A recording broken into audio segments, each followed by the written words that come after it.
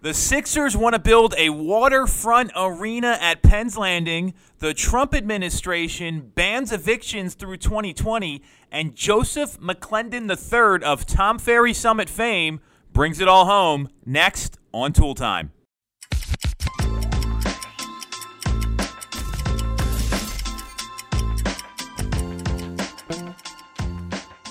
I'm Tom Toole. She is Jess Lyon. We are back on Tool Time. Very excited to be in the office here. Obviously, social distance. Don't worry, we're safe. A lot going on. Non-coronavirus news, which is very exciting, sort of. So the news came out this week, and I found this really interesting, that the Sixers want to build a waterfront arena at Penn's Landing. And right now, they're tenants in the Wells Fargo Center, which is a big driver for that. And if you know their owners, they are definitely business people. They look at assets and ROI and balance sheets and all that sort of stuff. What do you think about all this? So I live very close to Penn's Landing. I run by there all the time, and I think that this would be wonderful to put there. Yes, you're getting rid of the skating arena, and they do the Winterfest and the Summerfest, but Penn's Landing is dead right now. I mean, it's hard. What are those condos right down the... There's condos. I call them the boathouse condos. Right there. The dockside? The dockside condos, yes. And while it would be like such a great idea to live there, I feel like there's nothing really along that strip that would make you want to. There needs to be restaurants. There needs to be shops. If you want to do any of that, you have to go into Old City, which is like, you can walk there, but it's a little bit of a farther walk. So I think they need to revitalize all along Penn's Landing, and this would be a really cool step to do so. Philadelphia has some of the worst waterfront property in the country. And what I mean is that it's not developed. They just got Delaware Ave there. They have those places up in Waterfront Square by the casino. And to me, casinos aren't going to always attract the right kind of people. I don't want to live by a casino. Well, they have a lot of problems up there, too. I mean, when that opened, there was people like following winners home and robbing them. I mean, it attracts a certain kind of clientele, right? Yeah. And it's not like some high-rolling casino. It's called Rivers now. It used to be called, the Sugar House? I mean, it's super small. So it's not very large. And if you look at the map, which was on Philly.com, so they're going to have a parking lot right in front of the dockside, and then about 2 or 3 city blocks up, they're going to have two mid-rise apartment towers with retail or restaurants. So think like the Piazza, right, which was another thing that really developed. Love it. And and then up the street, there's going to be another parking lot. They're going to put another apartments in right next to the arena. The arena is going to be kind of where the Seaport Museum is right now, and then they're going to have the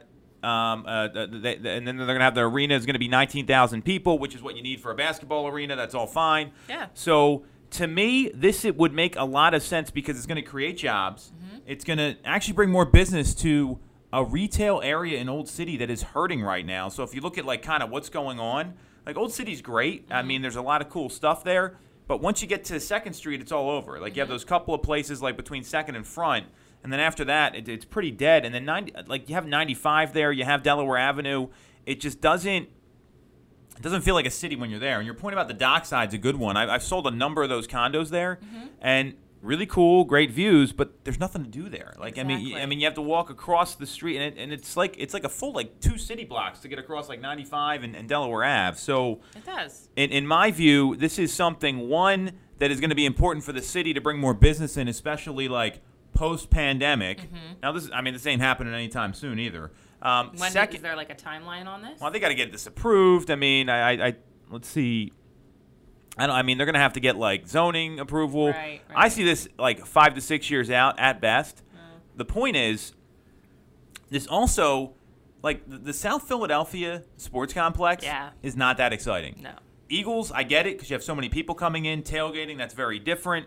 I know years ago they were trying to build a Philly stadium at Broad and Spring Garden, ended up going down there. And Wells Fargo, they just rehabbed the whole place, so I don't see the Flyers moving. The Sixers are tenants there. And Josh Harris, who owns the Sixers, he is a billionaire. He looks at revenue. He looks at business. What can he do? What's going to work for him? And he buys franchises, because he also owns the New Jersey Devils, at an undervalued number. So he's turning it into a profitable franchise. I think he bought the Sixers for $300 million or something.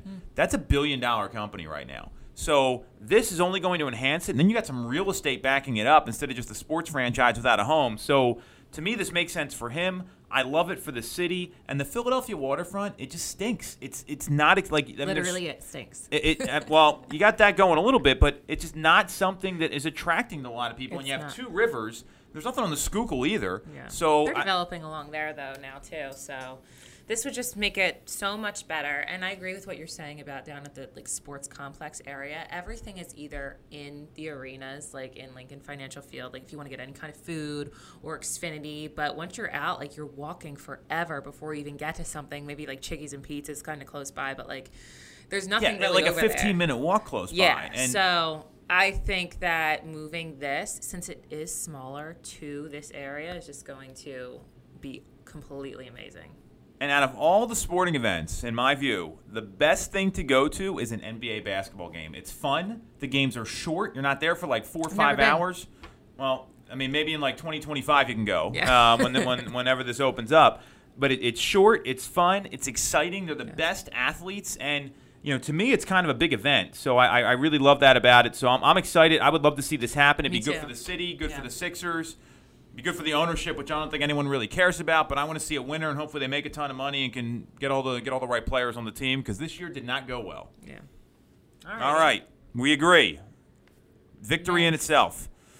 So next, this is pretty interesting. So Donald Trump, the administration, has issued a nationwide eviction ban through 2020, and this is a big deal right now because, I mean, there's people that are struggling to pay rent that aren't working. There's also people that are paying mortgages on these properties they're renting. So what do you think about all this? So at first I'm like, well, that's great because people are struggling, but at the same time, like, these are people's properties, and if they're not getting their rents coming in, like, how are they going to afford to pay the mortgage? And so it's just like a double-edged sword here. But I was reading through the article, and it was saying people struggling to pay rent due to coronavirus will not have to worry about being evicted, but they will still have to abide by the terms of their lease, pay rent. Like, you'll have to figure out something with your landlord. There can be fees tacked on, which I think is reasonable. I mean, yes, you might not be able to pay right now and you won't get evicted. I understand that they're trying to prevent the spread of coronavirus because they're saying that, if people are being evicted and they're homeless, it can generate like gatherings of mass people, and then that's bad for public health. So I get it, but I also like to see that the landlords are not getting screwed here. Yeah, I mean, so you bring up a good point about the homeless problem. I mean, there's a homeless encampment on the Parkway right now in Philadelphia. Like, people, like, no one is talking about this, and that's a big. Now, those people weren't evictions; they were just homeless, and they moved there when that happened. And I mean, NAR came out and kind of blasted this because they feel like there wasn't enough money set aside for funding for renters or property owners.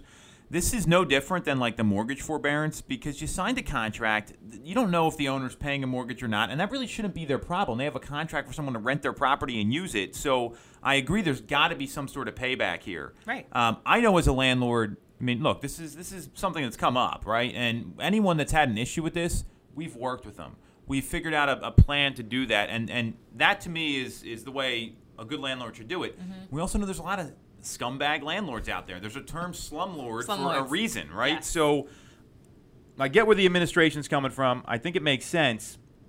There's penalties that are hitting landlords here. I mean, and that's the issue. So I think as long as they still have to carry the property. So not every landlord is like in a position where they can carry a vacant property forever. I mean, that's not a lot of people. So that's the challenge here. Mm-hmm.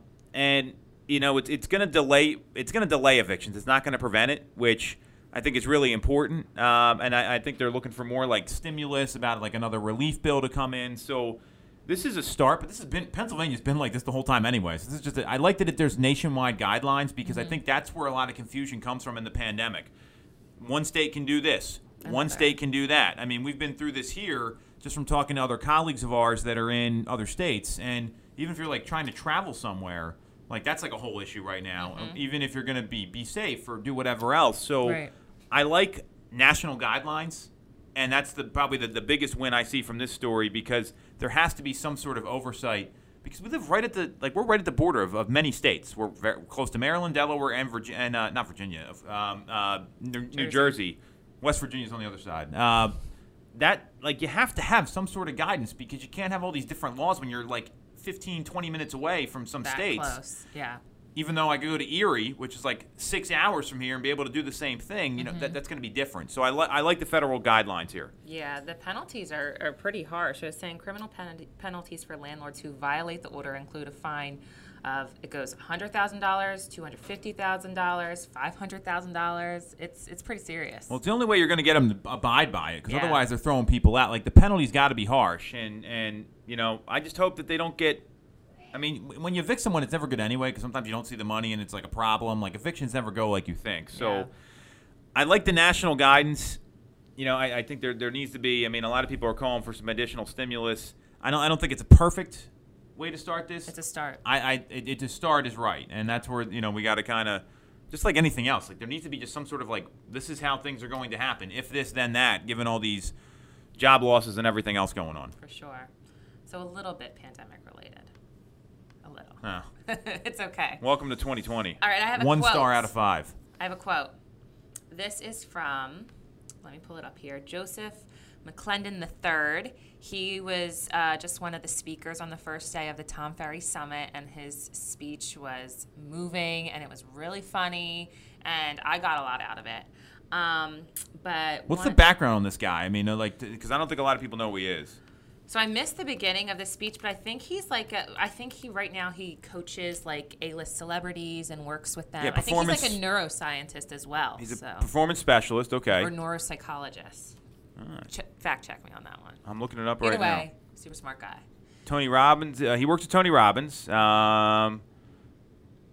Personal change. Yes, he's a coach. I mean, that's really what it is. I like it, though. I mean, if Tony Robbins is working with him, I'm in. Okay, I've heard enough.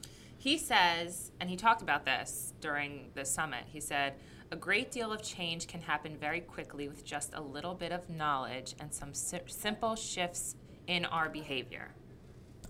So I loved it. This quote is great. So good job on the quote, just because I like it. I mean, it's when you get to a point in your life where you're like trying to get some sort of different result or change something, it's like it's not anything crazy. You know, small hinges swing swing large doors, right? So it's like you have to be able to like do those small things, like just like getting up early. That can change a lot of things for you. Yeah. It's not really that big of a change. You know, working out every day, reading for a half hour a day about something that's you're going to get value of. You start doing that every day, I don't think it's that big. I mean, people read, work out, and get up early all the time. Like, You heard this before? So I totally agree with that, because, I mean, those small behavioral changes can make a big difference in your life, for sure. During the summit, he goes, who agrees, like, knowledge is power? And some people, like, raised their hand. They're like, yeah. And he was like, you know, knowledge is power. But then he said, all the power is in the activity that comes from it. And that's what I really got out of it, that you can have all this knowledge and know how to do something, or you know what you should do, or you can have the intention to do something, but nothing will change until you do the activity. Well, I've heard quotes like that too. Like, ideas are crap, implementation's the game. I mean, you can have the best ideas out of anybody if you don't do anything about it. You know, the most successful people aren't the smartest people. They're not the most clever people. They're usually the ones that work hard and then take the knowledge and apply it. Like, I don't need to come up with my own ideas. I'm just going to watch what someone else is doing and then copy it, because I don't want to be the smartest guy in the room. Right. I never want to be that person. I always want to be maybe like at the bottom and learn from it and then grow. And so I love what he's saying. I'm going to have to watch his keynote. It's so good. He was really speaking to me, and I was like, you're right. Like, put my money where my mouth is. I can say all this stuff. I can know all this stuff, but you actually have to get into action and do it. So it's a good one. You should watch it. I like him a lot, and follow him on social. Tom Ferry bringing the heat this year at the summit, all virtual. If you haven't checked it out, I'll give a little plug here. I think it's been one of the better content-driven summits that we've seen in a while. And I've been to all of them. They've all been great. But, I mean, Gary Vee's speaking today. I'm so excited. So we'll be checking that out as well. Apparently he called me fat earlier, which was awesome a couple years ago. So that was good. So Who said that? Tom. I got like 5 text messages about it. So Not anymore. All right. We'll catch you guys next week. Thanks for watching.